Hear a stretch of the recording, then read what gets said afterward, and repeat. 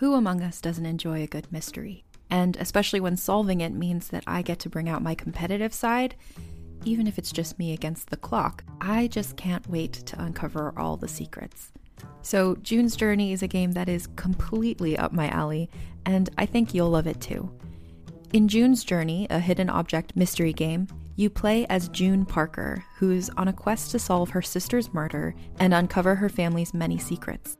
Each chapter brings you deeper into the story, and it's set in the Roaring '20s, so beyond uncovering clues, you get to experience the glitz and glamour of the time. June's Journey is definitely not a game I play mindlessly, which I love because I get genuinely invested, and a lot of it is a race against time, so there's a little fun added pressure of trying to find the clues as quickly as you can in each scene. There are also tons of ways to customize the island that you're on, learn more about the characters, and then new chapters are added weekly, so you really can't run out of things to explore. So if you think you're up to solve this case, download June's Journey for free today on iOS or Android, or play on PC through Facebook Games.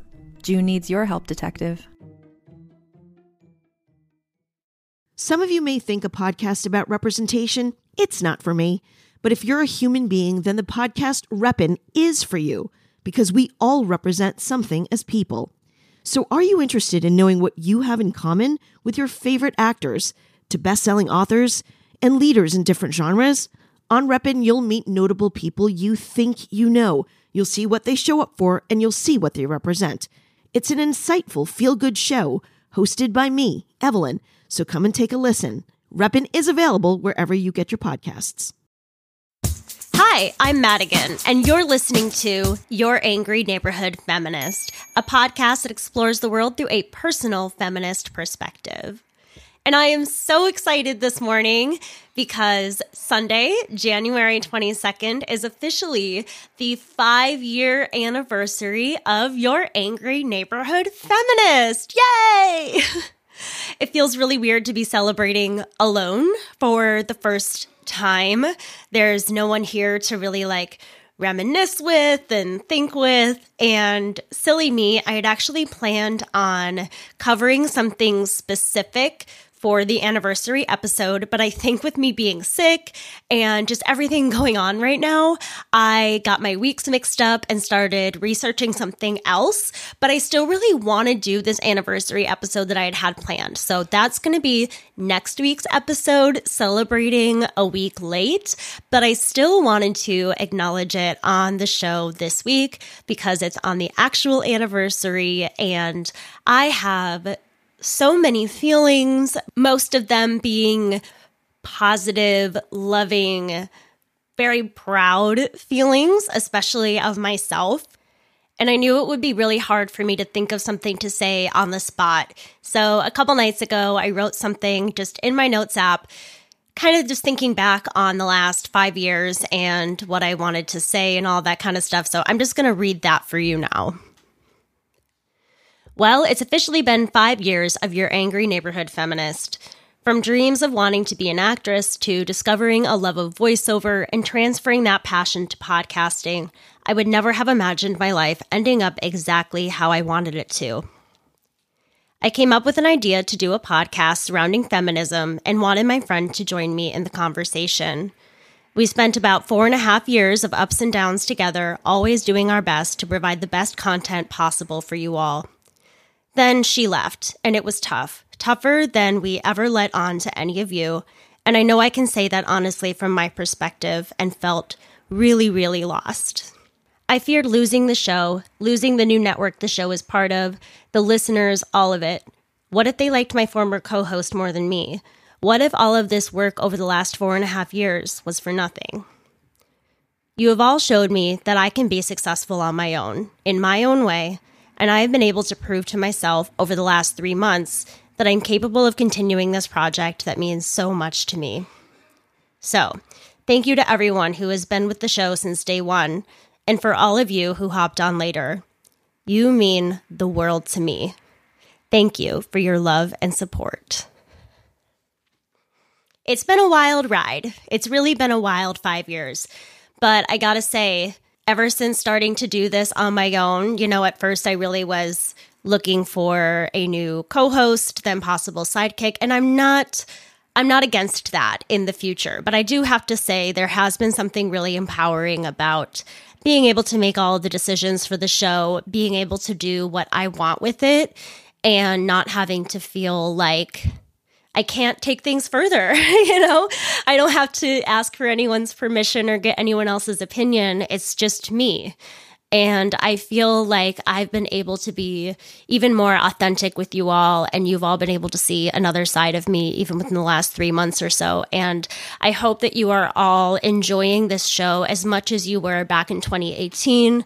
I hope that you know how much I truly love and appreciate every single person that tunes into the show every single week. I cannot express how thankful I am that you are all helping me evolve this passion into a career and a job. And that's all I've ever wanted. And I'm really just so appreciative. So thank you so much. All right, moving on from the anniversary celebration, let's get into the regular scheduled programming. This week, I want to talk about catfishing. For anyone else who grew up during the birth of the internet, you've probably catfished in some minor way or another. I remember making fake accounts so I could talk to my crush on AIM with my friends, or making silly MySpace or Facebook profiles to prank our friends. I once made this profile with the name I Am a Candle, which literally was just an account for a Google image of a candle. And I listed this candle as being married to my best friend Katie. And I'm pretty sure that account still exists today somewhere. I wonder if it actually still says on Katie's profile that she's married to a candle. That would be really funny. But sometimes catfishing can be dark and dangerous, filled with bullying, grooming, and sometimes death. One of the things I am least proud of in my life is making a fake account to sort of make fun of this girl that my friend went to school with. Now, I was usually the one being bullied growing up, but I do think that there is this thing that happens when you're in a group or with another friend who, suggests doing something and you kind of jump on the bandwagon, even though in your mind you're thinking this is kind of wrong and messed up. But, I was probably like 10 or 11 at the time and on MySpace when this happened and wasn't really thinking clearly. And so we made this account and we were talking to this girl that my friend went to school with. And we just did it for a day because we felt really bad about the reaction that we were getting from this girl. And she had totally bought into it. And it was a really positive interaction for the most part, I think. Like, she was really excited to meet this friend online. And I think it was the fact that she was so happy about it that made us feel even worse. We were like, oh my God, like, she's going to think this person is real. And we just kind of got rid of everything and then never mentioned it again. But the point in my sharing literally one of the most shameful moments in my life, I cannot tell you, because it really just made me feel like a bully, and it still makes me feel that way when I think about that moment. But this is to say that any human being should be able to see that toying with anyone's emotions online or in real life is dangerous. But with the internet, it felt safe. And it felt innocent because I wasn't saying these things to the girl's face, and I could pretend for a while that it was just all in good fun. But like I said earlier, not all catfishing is innocent. Here are some of the reasons why someone might catfish. Poor self-esteem. Someone may choose to catfish another person due to their own insecurities, such as not feeling attractive enough or good enough at something in their lives. They do it to make them feel better about themselves. They can use someone else's image or identify with another person who they consider to be attractive and good enough to make themselves feel attractive and good enough. There was this one Brad Paisley album called Fifth Gear that my friends and I were obsessed with when it came out in 2007. And there was this song on the album called Online. Here's the first verse and the chorus of that song because it's all about catfishing. I work down at the pizza pit, and I drive an old Hyundai. I still live with my mom and dad. I'm 5'3" and overweight. I'm a sci-fi fanatic, mild asthmatic, never been to second base, but there's a whole nother me that you need to see. Go check out MySpace. Because online, I'm out in Hollywood, I'm 6'5", and I look damn good. I drive a Maserati, I'm a black belt in karate, and I love a good glass of wine. It turns girls on that I'm mysterious. I tell them I don't want nothing serious. Because even on a slow day, I can have a 3-way chat with 2 women at one time. I'm so much cooler online. I'm so much cooler online. Thank you for that one, Brad Paisley. Your wife is a piece of shit. And you know what? This reminds me of someone with low self-esteem and low self-image needing another outlet to feel better about themselves. However, I feel therapy would be a better option than catfishing. Another reason, and one that I'm not going to get into fully because I don't think for the most part there's any criminality in this, but another reason that someone might catfish is to explore their sexuality. Sometimes before coming out, it's easier for someone to make a confidential profile of someone else and live out that fantasy of being out to the world without actually having to do that in their real lives. There is a story that I was going to get into, but I felt like there were some other ones that I wanted to touch on more about the football player Monte Teo, and he was catfished online by a trans woman before they came out.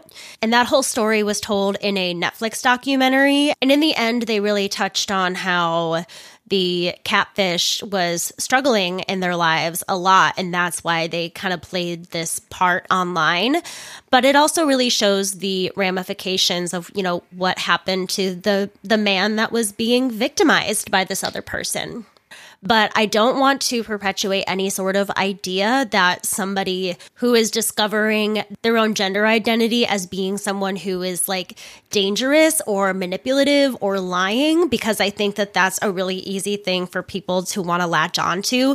And that's really dangerous and not true. So I don't want to focus on that very much at all. But I do also think that there's a lot of truth in this. I think that a lot of times people feel more free to be themselves online and kind of come out online first a little bit before they come out to like family and, you know, the broader world, I guess. There does seem to be some safety when it's behind your phone or computer. But also I can see why someone who isn't even comfortable doing that would want to test the waters a little bit and kind of become another person online and be able to experience some sort of like gender euphoria instead of dysphoria. You know what I mean? Live out the way that they want to eventually live out the rest of their lives online in order to feel more comfortable within themselves. But that's all I'm going to say on that topic. Some of the more darker reasons why people will catfish is targeted revenge. Some people use catfishing as a means of revenge on another person, particularly ruining their reputation in some way. I've heard of it happening where, you know, another profile will be made for another real person and they will send messages and comments or whatever as that person, creating, you know, a ruining of that person's reputation or whatever, and making the identity act in a way that it normally wouldn't, or making a completely different profile to lure and humiliate a person. Sometimes several accounts are set up as different people, all, quote, working together to participate in the abuse, making the targeted person feel overwhelmed. One of the most well-known stories and the case that claimed the term catfishing was the tale of Neve Schulman, told through the 2010 documentary Catfish. Neve was a young photographer in New York City when he was sent a painting of one of his photos by an 8-year-old girl and prodigy artist by the name of Abby Pierce from rural Michigan. He was so impressed by these paintings that he sent the child more photos for her to turn into paintings. They became Facebook friends. I get that this kid is a prodigy artist, but why does she need a Facebook account? I know her parents should be running it, and this story isn't even real, so speculating on it doesn't make any sense. But this to me seems like a red flag in and of itself. Like, no 8-year-old should be corresponding on Facebook in any way, shape, or form. This led Neve to befriending Abby's family, such as her mother, Angela, Angela's husband, Vince, and Abby's pretty older half-sister, Megan, who lives in Gladstone, Michigan. Though they'd never met, he quickly fell for Megan and found himself opening up to her in ways that he normally wouldn't with others. I have to add that Neve says a lot of douchey and misogynistic comments about Megan to a reporter for 2020, describing her as smoking hot, unbelievably sexy, super beautiful. This girl was allegedly 19, which I know is technically an adult, but Neve was like 24, and I just don't feel like Megan was grown enough yet for him to be describing her that way so brazenly to a reporter. I get that this interview was done in hindsight, but damn, it just seems super creepy to me. Neve, along with his brother Ariel and friend Henry Joost, decide to document this online relationship blossoming with Megan. She would even send him MP3 files of cover songs she would perform for him, never realizing that these performances were actually pulled from YouTube. Sometimes they would be songs including Angela and Megan's brother, adding more credibility to the songs. Why would Neve not believe this part? It seems like it actually confirms her realness a little bit, and this, I think, would possibly sway me as well. Neve told 2020 reporters that the songs made him melt, and goes on to say this douchey comment. Here's this girl, this beautiful girl, virgin girl in Michigan, who's writing me passionate love songs. Like, you, on so many levels, bro. No, don't say that. Why are we bringing virginity into this? Oh my God. Like, eventually I gotta talk about the obsession with virginity. It's fucking gross and disgusting. There will be an episode on it someday. I promise you that. So they would also chat on the phone and text each other constantly. Neve even photoshopped photos to make it look like they were posing together. I don't know. Neve just seems like a little bit of a creep too. He eventually began to feel that Angela and Abby had lied to him about the details of Abby's art career and started to become more suspicious. But his friends encouraged him to continue his relationship with Megan for the sake of the documentary. But the group eventually decided to travel to Michigan and confront Megan directly. When they arrive, they meet Angela, who tells them she is happy to finally meet Neve in person and tells him that she has recently begun chemo for uterine cancer. Angela calls Megan multiple times but is unable to reach her, so Angela decides to take Neve to see Abby. While talking with Abby alone, Neve discovers that Abby never sees her sister Megan and rarely paints. Now, Neve is really suspicious. The next morning, he receives this long text from Megan saying that she's going to rehab for a problem with alcohol and can't meet him. Neve then goes back to Angela's house, where Angela admits that the photos of, quote, Megan were actually of a family friend, and her real daughter, Megan, is really in rehab. It was also Angela who had painted each of the paintings sent to Neve. This swarm of information adds up in Neve's head to understand that it was Angela all along who had been acting as Megan. She confesses to him that all of the various Facebook profiles made in the scam were created by her, but through her friendship with Neve, she had reconnected with the world of painting, which had always been her passion before marrying her husband. Angela had even told her husband that Neve was paying for these paintings that she was sending him and that he was helping her with painting opportunities. This woman is something else.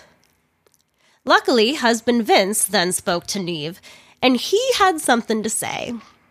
He told an old mythical story about how live cod were shipped along with catfish in the same tanks to keep the cod swimming and alive, thus making them taste better.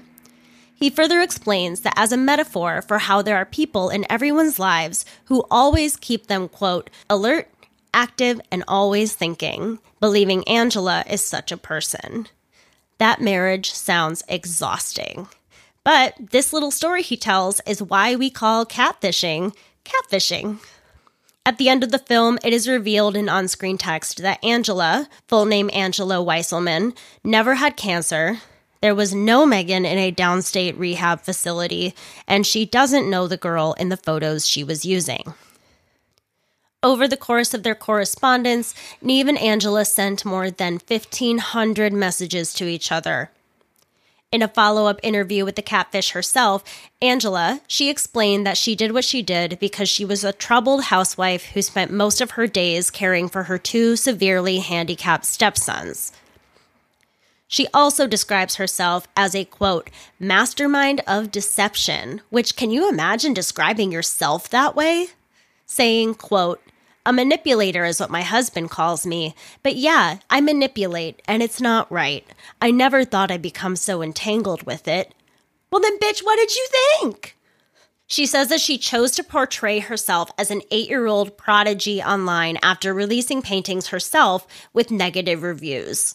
It's also revealed in the interview that Angela had been diagnosed with schizophrenia. When speaking about her daughter Abby, Angela says, "She has a hard time with it. She gets angry about it sometimes. Someday she's going to know how this really came down. I do worry about how that's going to affect her for the rest of her life." Well, you know what, Angela? All of those things you should have considered before using your child's identity online. This is the thing with this story that breaks my heart, is that this little 8-year-old girl, to me, is the real victim of all of this, because Neve didn't lose any money or anything like that, and he didn't really even seem to be too heartbroken over the fact that Megan didn't exist. It seems like the person that is getting the worst end of the deal here is poor Abby. And let's see, this was made in 2010. Let's say Abby was maybe like 9 when it came out, 13 years later. Little Abby's got to be like about 22 years old right now. And I'd be really curious to know what she thinks about this movie and her mother and this whole situation and what her life has been like trying to rebuild after this situation. I mean, I can't imagine losing such trust in my mother, where for me personally, she's the person that I trust the most in this world. It would be absolutely devastating to me. After the event took place, her husband and friends began monitoring all of her emails and time spent online, which, again, sounds exhausting and like babysitting. Not a great marriage. I'm going to share a few more stories because I think that the best way to explain how catfishing affects people is by telling some really notable cases of catfishing and what happened to their victims. One of the most prominent stories that is discussed in regards to catfishing is the case of Alicia Kozakowicz. Alicia, I apologize if I'm saying your last name wrong. I'm doing my best.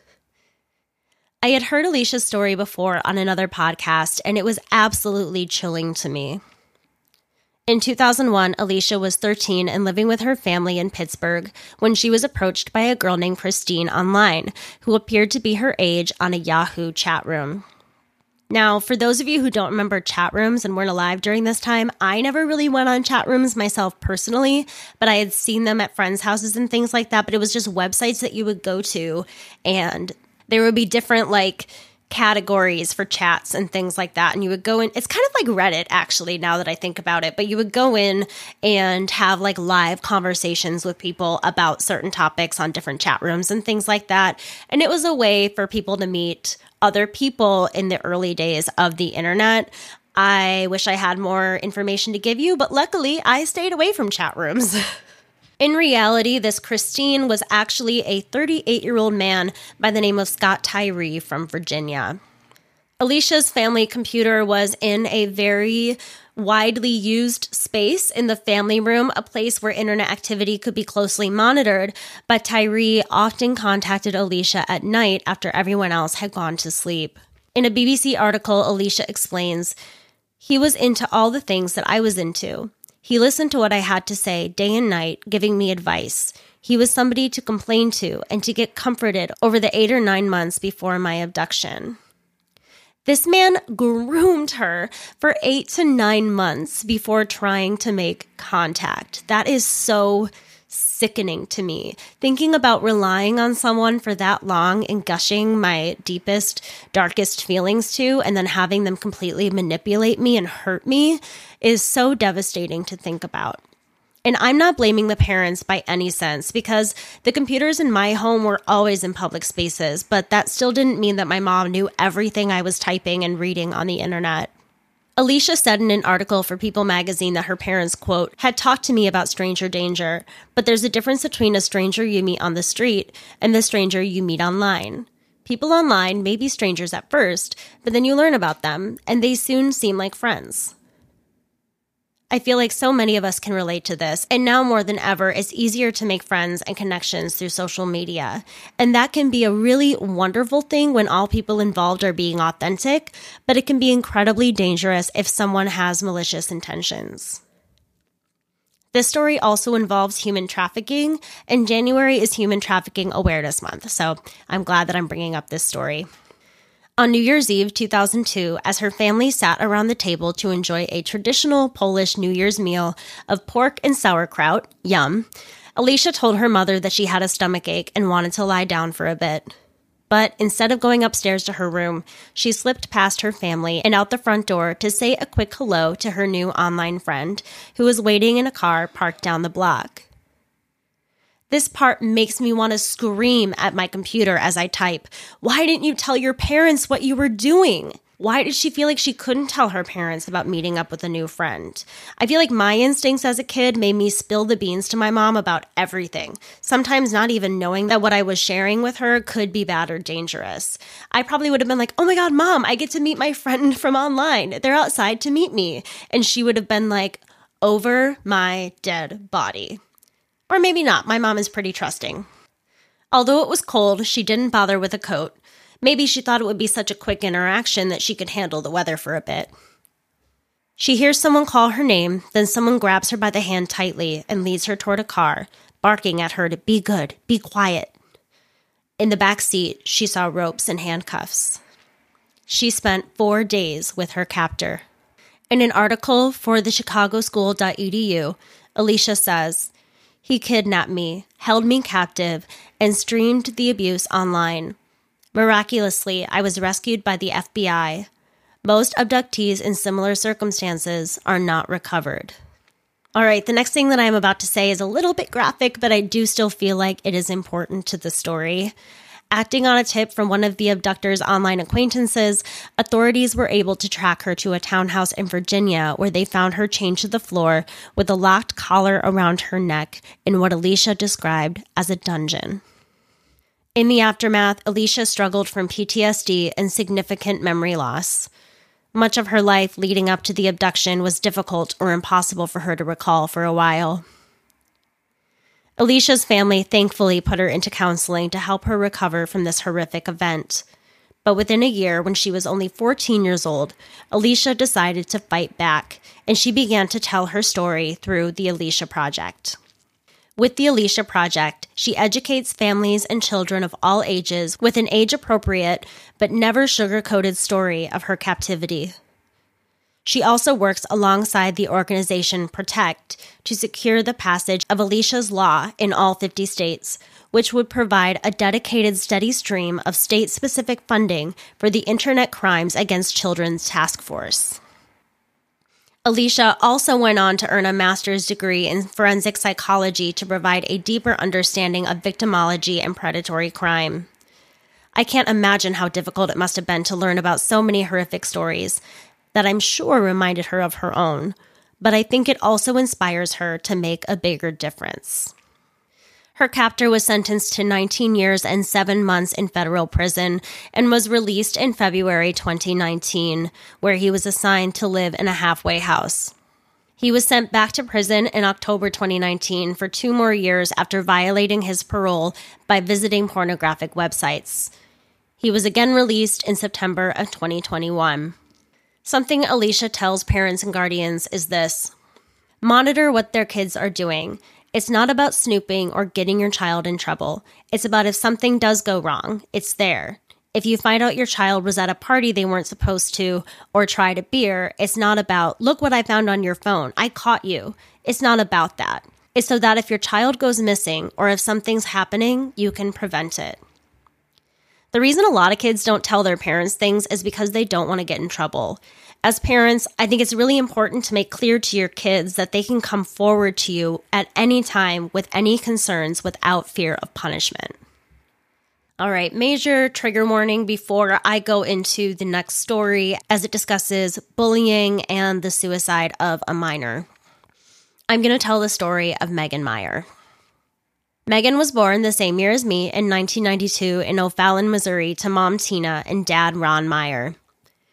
When she was in about 3rd grade, Megan began displaying signs of suicidal ideation, and her parents took her to a psychiatrist where she was diagnosed with ADD, depression, and self-esteem issues regarding her weight, which to me sounds like the beginning of a possible eating disorder or some disordered eating habits, possibly. She was bullied terribly in school and had to move schools because the bullying was so bad. I've been there too. I had to change schools twice growing up. First, because I was being bullied by my teachers so badly, not that I had many friends anyways there. And then at the second middle school that I went to, I was being bullied by the other kids so badly that I ended up being homeschooled for half a year before going to public high school. In 2006, Megan made a MySpace page despite her mother's objections. I definitely had a MySpace page in 2006 as well. She received a friend request from a user who was claiming to be a 16-year-old boy named Josh Evans, who claimed to live in a city nearby and to be homeschooled. MySpace was crazy because it was the first time that you could see the friends you were making online. It felt safer because you felt like you knew the person better by their profile. I'm almost positive that I added/spoke to people on MySpace that I had never met in real life when I was a kid. I would also submit my photos to these photo competition accounts, which probably could have been a dangerous thing in hindsight, but I survived. After making contact with Josh, her family saw her spirits lift a little bit. But on the night of October 16th, 2006, the tone of the messages changed. Megan's mom, Tina, decided to sign into Megan's account and read some really mean messages from Josh, including one that read, "I don't want to be friends with you anymore. You're not a nice person." Josh was also reposting messages Megan had sent him on bulletins on the site for a more public cyberbullying. Megan's mom had to take her other daughter somewhere, leaving Megan at home, but she told her to sign off. Megan did not. When Tina got home, she saw that they had been exchanging more messages, and Megan had been fighting back. Tina was shocked by the vulgar language that her child was using online. Megan got mad at her mom, saying that she was supposed to be on her side, then left the computer and went to her room. Megan's dad, Ron, said that the last message sent from Josh to Megan read, "Everybody in O'Fallon knows who you are. You are a bad person and everybody hates you. Have a shitty rest of your life. The world would be a better place without you." Megan responded by saying, sadly, "You're the kind of boy a girl would kill herself over." Oh, honey. When Megan went to her room, Ron and Tina began making dinner and discussed the cyberbullying happening to their daughter and what they could do to help her. 20 minutes after she left for her room, Tina froze mid-sentence and ran to Megan's room. In that short time, Megan had taken her life. Despite attempts to revive her, Megan was pronounced dead the following day, 3 weeks before her 14th birthday. The account for Josh Evans was eventually traced back to a child who was bullying Megan, Sarah Drew, and her mother, Lori Drew. At the time of the suicide, they lived just 4 doors down from Megan. The mother, Lori, had created the account and told a reporter that the hoax account was a, quote, joke. She initially denied knowing anything about the abusive messages being sent to Megan and told the police that the account was made with the intention of, quote, gaining Megan's confidence and finding out what Megan felt about her daughter and other people. However, another neighborhood mother who had told the Myers that the Drew women were behind it said that Lori told her that she did it to, quote, mess with Megan. You are a grown adult woman. What is wrong with you that you have to victimize a child and hurt her? Why do you want to mess with a kid? What's wrong with you? Lori's daughter, who was 16 at the time, denied having any role in what occurred, although she admitted that she was present when many of the messages were written. So I don't know how you couldn't have a role in it because you seem like an accomplice to me. Including the final message, which told Megan that the world would be a better place without her. So if you saw that message and said nothing, did nothing, I don't know. It still seems shady to me. The Drew women also implicated another young girl in the crimes named Ashley Grills, who wrote the final message and was also involved in the scheme. In fact, the Drews go on to blame this Ashley person for the creation of the account and all of its activity, and neither of the Drews knew about the account until after it was created. Well, now we are just giving varying testimonies here. Ashley, however, has stated that both Drews were with her when she created the account, though investigators have been able to conclude that it was in fact the mother Drew who made the false profile. conflicting accounts all over the place, and it really doesn't seem like, from what I read, there was any true justice for Megan in this story. Before I move on, let's take a quick ad break. During Women's History Month, come explore what feminism means to you with nonfiction storytelling podcast Thread the Needle. I'm your host, Donna Schill. I'll use my background in journalism to dive into topics that matter to women today. Listen to Thread the Needle wherever you get your podcasts.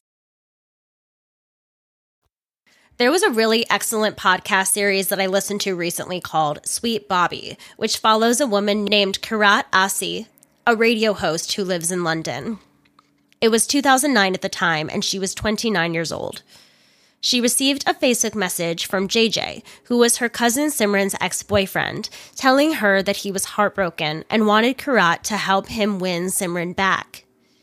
Kirat felt sorry for the guy, and they began exchanging messages.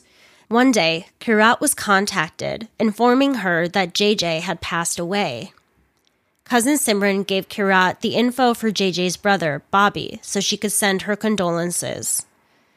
She is vaguely aware of Bobby due to the small Sikh community within London as well as in Kenya, so she felt like she could trust this person as they were kind of like acquaintances in some way. In Kirat, seeing the relationship he has with the people she trusts and the fact that he is also part of the Sikh community makes her feel a desire to comfort him through this tough time. Bobby begins to rely on her more and more, and over a somewhat slow period of time compared to the intense and immediate love bombing in so many other stories, they begin to reveal their feelings for each other. I can't remember how soon it is into them knowing each other or how developed their feelings had gotten for each other at this point, but one day Kirat gets a call that Bobby had died. She was absolutely devastated and began mourning the loss of someone she felt close to. Although shortly after hearing this news, I don't know if it was days, weeks, or months, Kirat was contacted by Bobby's ex-wife, telling her that Bobby was in fact alive, but in witness protection. He had also developed life-threatening illnesses as a result of whatever had happened to him, which meant he was stuck in a hospital in New York and the two couldn't see each other face to face. Bobby always made it seem like his life could end at any moment. There would be times on the phone where he would have a stroke or a heart attack, and Kirat would be frozen on the other end of the line, hoping and praying that the man she loves will survive this and all the ongoing health problems he's facing. And during all of this time, they were corresponding through Facebook Messenger, Skype, and WhatsApp, though Kirat never saw his face. Though they used Skype, he never used the video feature on his end. Kirat said, "When we tried to have a video call, he told me his phone was broken and came up with extraordinary excuses for why he couldn't get a new one. I said, I'm not turning my video on either. That was me being angry. He would then say, just turn it on for a minute so I can see you, because he wanted to make sure I was sitting in my room." She says there was always an excuse why he couldn't come to London as well. The fact that he was allegedly very ill and in witness protection program makes it pretty clear to me why this dude can't come to London on a whim, and Kirat sees that too. But of course, Bobby is constantly reminding her of that as well. And the other thing that was a big red flag for me that I forgot to mention back when I first mentioned the whole witness protection program thing, I feel like if you were truly in witness protection, you wouldn't be telling some random chick that you just had this online relationship with, unless, I guess it must be so serious if he's reaching out to me. I don't know. That seems like a red flag to me, because I don't think you're really supposed to let a lot of people know if you're under witness protection in some way. In the meantime, they fell deeper and deeper in love and started planning a future together.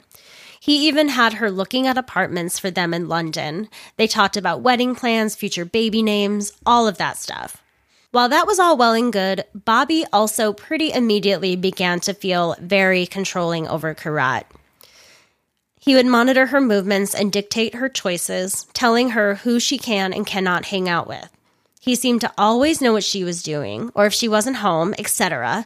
He called and texted her constantly. Because of this, Kirat began to isolate herself. She left her job because Bobby would be mad if he heard a man with her on her radio show. She lost friends. She lost weight from the stress of caring for someone who needed so much attention and affirmation. After 3 years of going back and forth, of nearly coming to London, then making up an excuse for why he couldn't, Kirat started to get suspicious about him. Now, it's really easy to judge her for it to take her so long to catch wind of what was going on. But she was, for all intents and purposes, being virtually abused and brainwashed by this guy she had never seen, who drove fear and paranoia into her, and he preyed on the fact that she was an empathetic, good person. Psychologically, our minds do a lot of things to protect themselves. It's the same thing as someone being in a cult or some other kind of abusive relationship. She wasn't thinking clearly, and she wasn't herself anymore. She belonged to Bobby. This abusive virtual relationship, in all, would last an entire decade. Eventually, she hired someone to find Bobby's most recent address.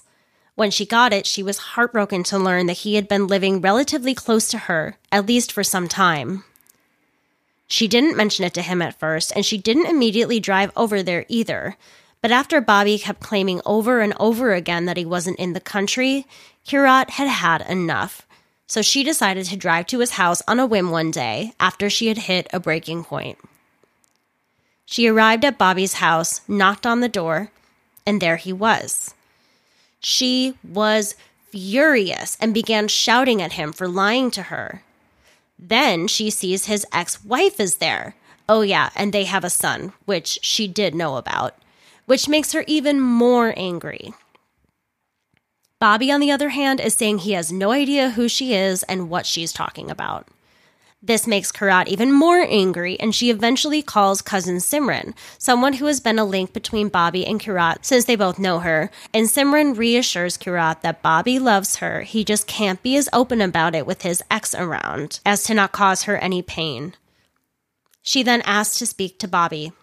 Kirat doesn't know this, but Simran is telling Bobby that her cousin is very mentally unwell and going through a lot at the moment, apologizing for her behavior. Kirat, still angry and confused, eventually leaves the premises. Kirat decided to report Bobby's deception of hers to the police, and she and Simran went together to give statements and file a report. The next day, Simran came to Kirat's house and told her that she was Bobby, as well as every other character connected to Bobby that Kirat had been contacting for the last 10 years. Unfortunately, the police told her that the only victim in this circumstance was the real Bobby, whose identity was stolen. This is because catfishing is not a crime in the UK. Thankfully, Kirat eventually won a civil case against Simran, which would be the first ever successful civil claim related to catfishing ever, as far as the records show. But in the meantime, she lost most of her family over the whole thing, since Simran pretty much just ignored the fact that it happened and went on with her life, and her family kind of wanted to do the same thing. They just kind of wanted to forget that it ever happened. They wanted Kirat to just kind of forgive her and move on. But she was going through some really, really traumatic stuff and had a lot of PTSD and anxiety and felt so devastated and betrayed, especially that this younger cousin of hers was the one perpetrating all of this, someone that she was really, really close to and trusted. And because her family wasn't on her side and she had to see Simran at all these family gatherings again and again, she decided to distance herself. Though we don't learn much about Simran, as she refused to speak to pretty much everyone about what happened, she did write a private letter to Kirat that she legally wasn't able to share the contents of for a long time. However, they do share contents of one letter that Simran sent.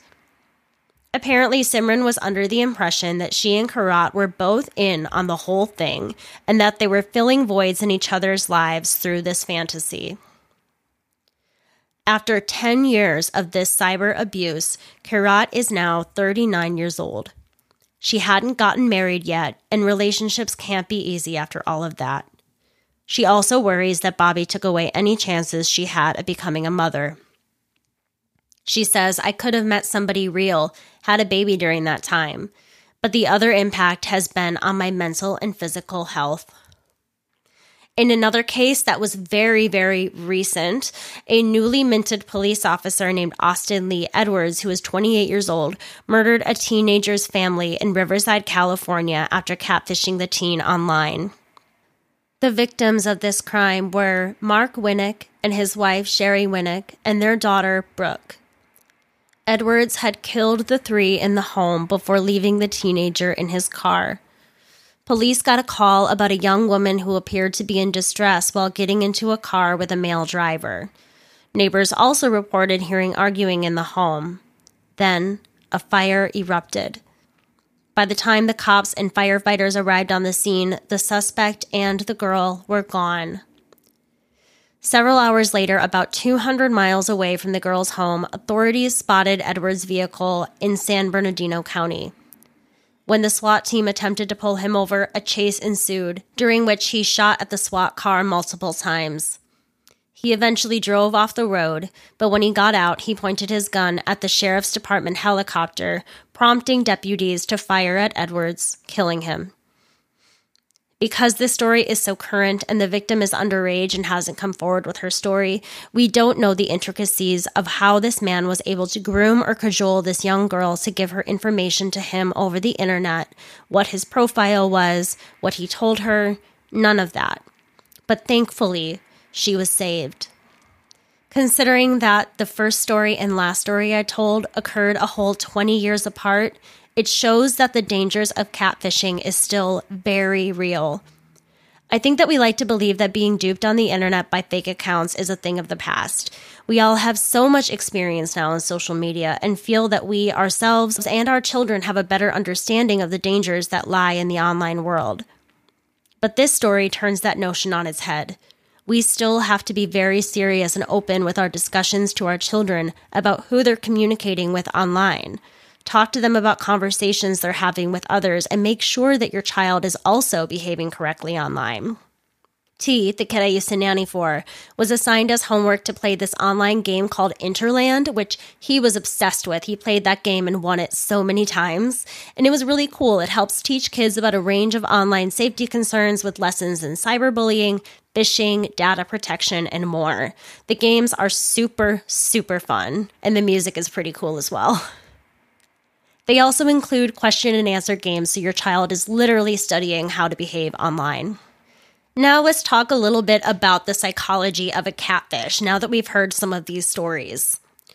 A study published in Sexual and Relationship Therapy in 2020 found that people with more anxious attachment styles were more likely to be both catfished and a catfish themselves.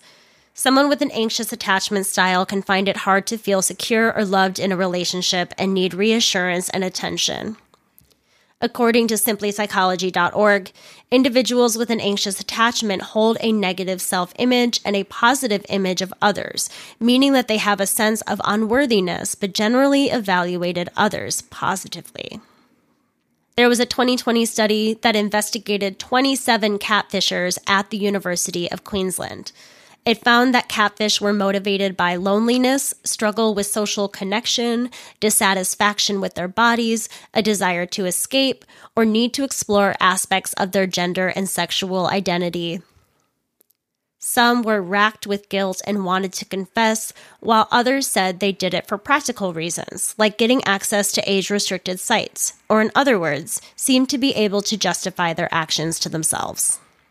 Though many of the stories told in the media involve a catfish using deception to take money from their victims, most catfishers are actually looking to exploit the trust of others for psychological reasons. And that is even more fucked up in my opinion.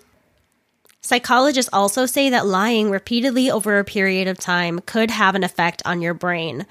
Dr. Sanam Hafiz, PhD, a neuropsychologist, says, "We learn to lie over time by the way it rewards or punishes us. Researchers have found that the part of the brain, the amygdala, that would otherwise send out guilt signals stops responding when a liar becomes natural at deceiving. This means that they feel no guilt or discomfort about lying, even when they're caught. And this is perfectly exemplified in Kirat and Simran's case. And for the person who has been catfished, your brain may also have adverse reactions." Dr. Hafiz says, When we are betrayed, our brains show an elevation in stress, likely an overproduction of stress hormones, to combat this perception of a, quote, attack, hypervigilance, and anxiety. When a person realizes that they have been deceived, particularly within a romantic relationship, the loss of that trust can create new pathways in our brains that cause people to distrust what that person and future partners say and do, which can make that person more paranoid and pessimistic. All right, let's talk about some signs that someone might be a catfish. If you've searched their name online, but they don't seem to exist anywhere else, they're probably a catfish. If they ask you for money early on, they're probably a catfish. If they tell you they love you too soon, that all-encompassing love bombing, question that. If they avoid face-to-face contact or video calls and always have an excuse when you suggest to meet up, they're probably a catfish. Their stories are conflicting or don't add up. They're probably a catfish. Last but not least, if they're a little bit too perfect, they might be a catfish. Although catfishing can be extremely damaging to the victims' lives, it is not illegal in and of itself to misinterpret your identity on the internet. Criminal intent and prescribed action must be present in the case, which would be evidence of premeditation or deception using a false identification to steal, extort, or otherwise injure someone. The majority of criminal catfishes include identity theft, financial fraud, and intellectual property infringement. Hacking is also considered illegal. But like I said, a lot of times these catfishing scams are psychological. It's not necessarily about the financials of it all. Also, the term catfishing doesn't appear in any federal laws. Cyberstalking, however, has become the most common crime committed by catfish. Cyberstalking includes using the internet to engage in a course of conduct with a, quote, intent to kill, injure, harass, intimidate, or spy on another person, causing an emotional distress or reasonable fear of death or serious injury to a victim or to the victim's family. Unfortunately, what usually ends up happening is that law enforcement doesn't get involved until the catfishing turns physically violent. I read an article where they were discussing catfishing laws with either some sort of law enforcement person or it was a lawyer, but I think it was law enforcement.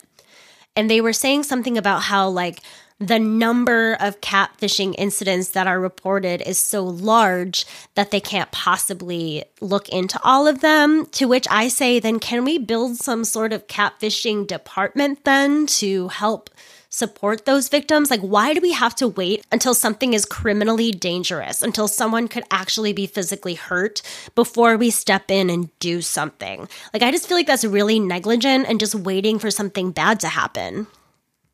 Let's finish off this episode with some super fun statistics.